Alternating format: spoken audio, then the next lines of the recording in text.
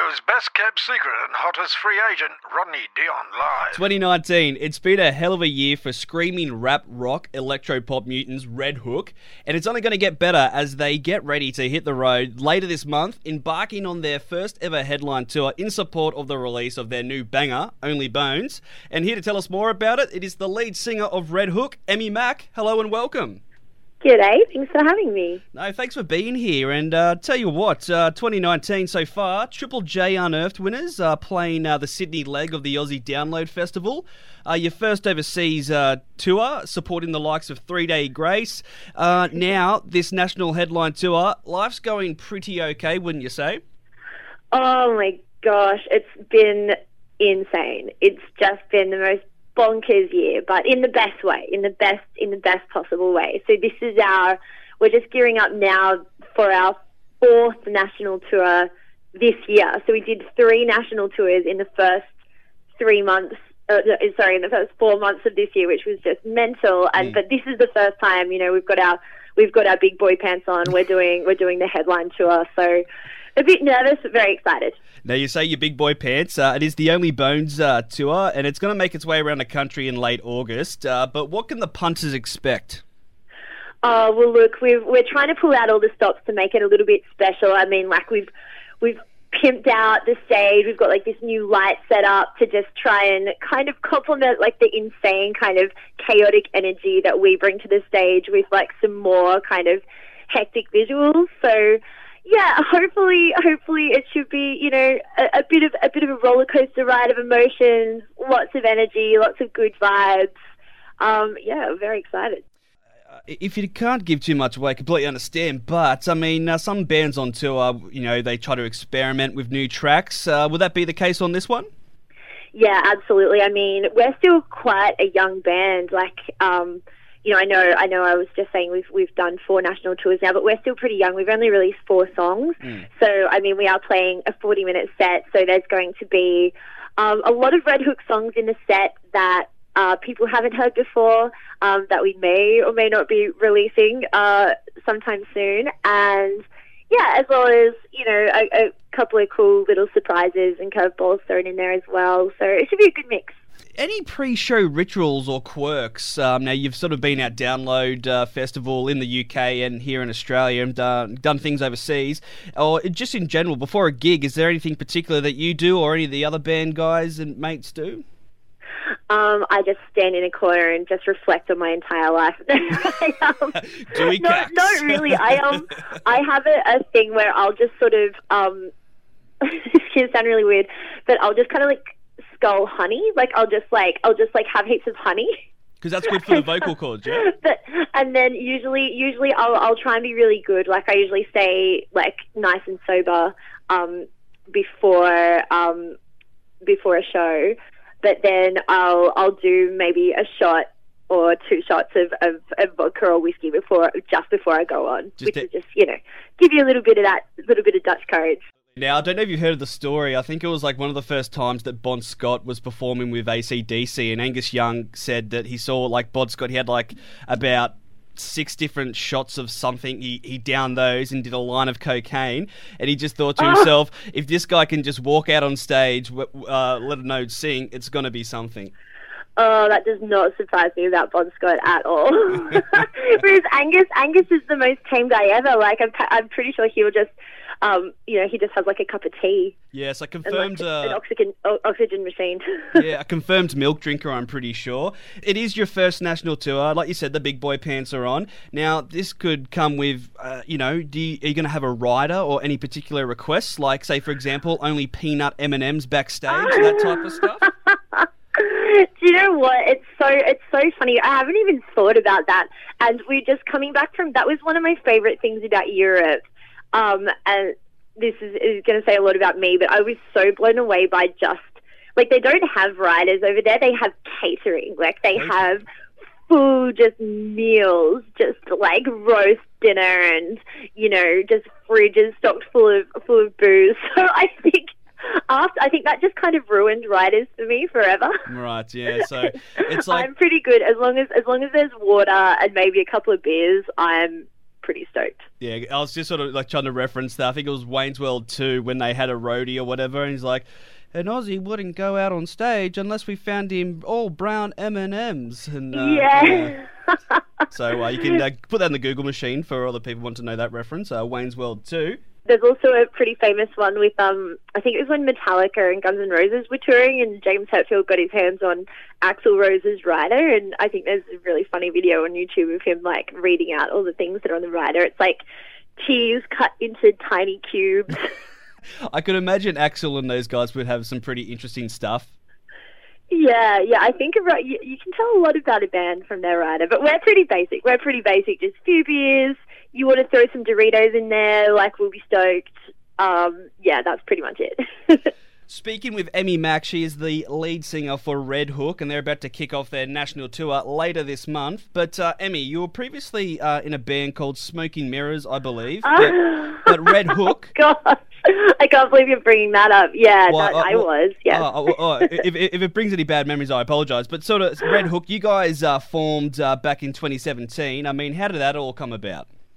How Red Hook formed? Yeah. So no bad memories whatsoever. Just like, it's when you look back on things you did when you were younger, you always there's always a little bit of a cringe factor. Like, a few which is like, no, I have nothing but wonderful memories of that time. But it was a very, very different band. We were kind of a lot more... it was kind of like a very 80s hard rock vibe. So like lots of riffs, like, like explosive guitar solos and like lots of screams and like, oh yes, and it was very much that vibe. And like our so we were all from the Central Coast, and our guitarist, who was one of my really good mates, he was from Moi Moi, and he decided to move to Melbourne with his girlfriend. And so after he left, we were just like, oh man, like he was a real shredder, and the kind of stuff that he would play was something that you wouldn't really be able to find a lot of guitarists that could play it. So we were like, oh man, we're not going to be able to keep sort of playing this stuff. So we just started experimenting and started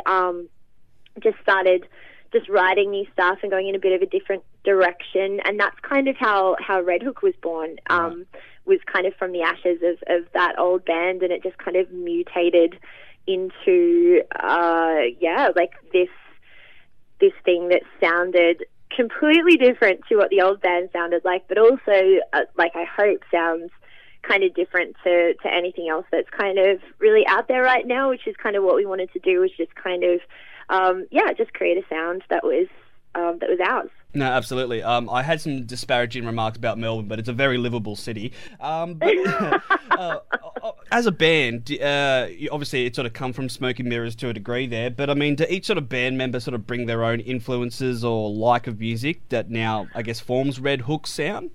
Oh, absolutely. I mean, so the core songwriting duo in Red Hook is myself and my guitarist Craig, and he was a real sort of sad boy. Like, he came from a real kind of emo, kind of, I guess, like maybe a bit more of a pop punk background, but he still had those kind of like nu metal influences as well. Like, he grew up loving Linkin Park and stuff like that. And also he's a really amazing producer as well, and he listens to a lot of kind of EDM and kind of more of that vibe, whereas I've kind of gone in a different direction, and I'm sort of going through a phase where I'm just like really, really into hip hop right now. So it's cool. Like, we have a lot of different influences that you sort of think might not sort of mesh together, but it seems to work. I mean, it's worked so far. We'll see how it goes.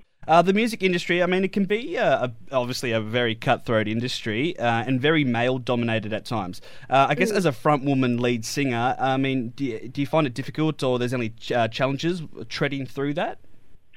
It's interesting. I mean, look, like I think ask any woman in the music industry, and they'll be able to tell you stories of, the horror stories of being discriminated against, or being, I've been. I've been mistaken for a groupie kind of more times than I can recall. Like, I've been, when you're standing there with your bandmates and they're like, oh, sorry, like, band girlfriends can't be here, and you're like, I'm in the band, sort of thing. Like, you get that kind of prejudice.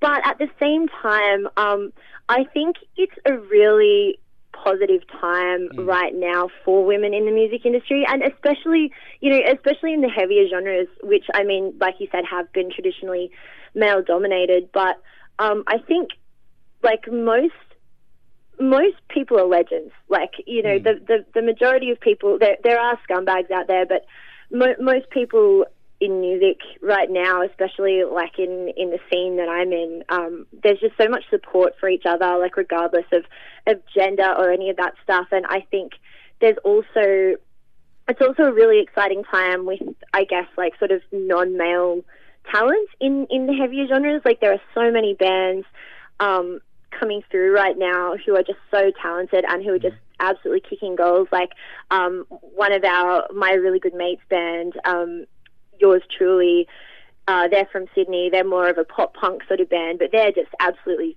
slaying right now. Like, they came and played Download with us. They toured in the UK with Sum 41. Like, there's also, Stan Atlantic. There's a Central Coast band who are playing with us in Newcastle called Relica, who played with us in Sydney with Seven Dust. They're amazing. Like, there's just like this absolute explosion of talent right now, and I think it's actually a really good, exciting time to be a female in the music industry and to be a female playing heavy music. It's great. Like, the vibe is just so positive, and it warms my black little heart. And there's nothing better than women on stage rocking out.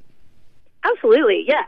And I mean, and that's the thing. Like, that's how I think that kind of traditional disparity is going to slowly change. Is when you're a little girl, like, I mean, just speaking for myself, I didn't have a lot of female influences as a musician. I mean, I looked up to like Chris Cornell and like Axl Rose and those sort of guys. Like, there wasn't somebody that I saw and was like, oh, that girl's like me. Like, I could do that, but I think the more we see that, the more we see women sort of getting out there and rocking out and sending that message to like young girls that, like, yeah, hell yeah, you can do this too.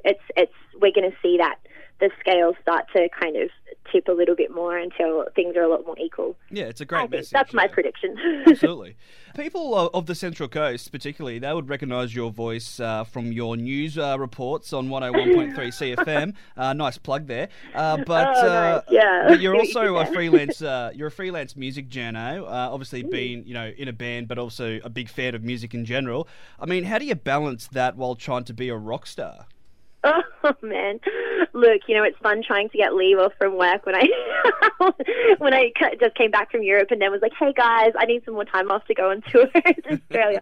But no, it's great. Like, I mean, I'm really fortunate that I have, I guess, everybody that I work with really supports me and really supports, my music career. And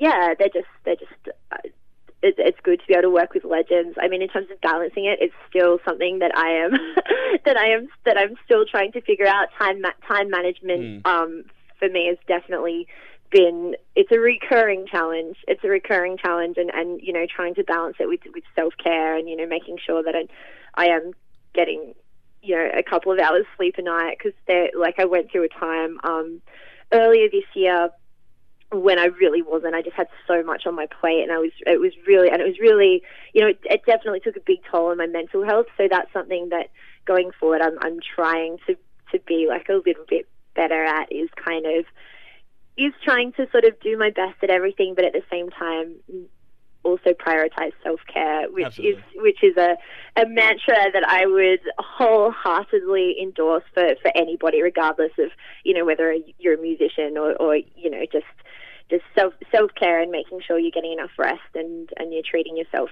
properly. Now, before we wrap up, Emmy, a bit of a weird question I like to sort of throw at musicians. All right, aliens, they have landed on Earth, and you have to present them with one album. What would it be? Oh, man, that is a rough one. Okay, aliens. I reckon probably Pink Floyd's Dark Side of the Moon, just because I feel like the aliens would appreciate it. They would appreciate it. Now, I think that's a pretty good choice there. Emmy Mack, she is the lead singer from Red Hook. They're about to kick off their national tour. It is the Only Bones tour. You can get all the deets online, but they're going to be hitting up the Oxford Art Factory in Sydney and the Cambridge in Newcastle. Go check out all the deets online. And where can they find your socials and all the good stuff, Emmy? Yep, so it's facebook.com/weareredhook, and you can type We Are Red Hook into Instagram or Twitter and find us as well. Emmy Mack from Red Hook, thank you so much. Thanks so much. Had the best time. The best thing since automation. Rodney Dion Live.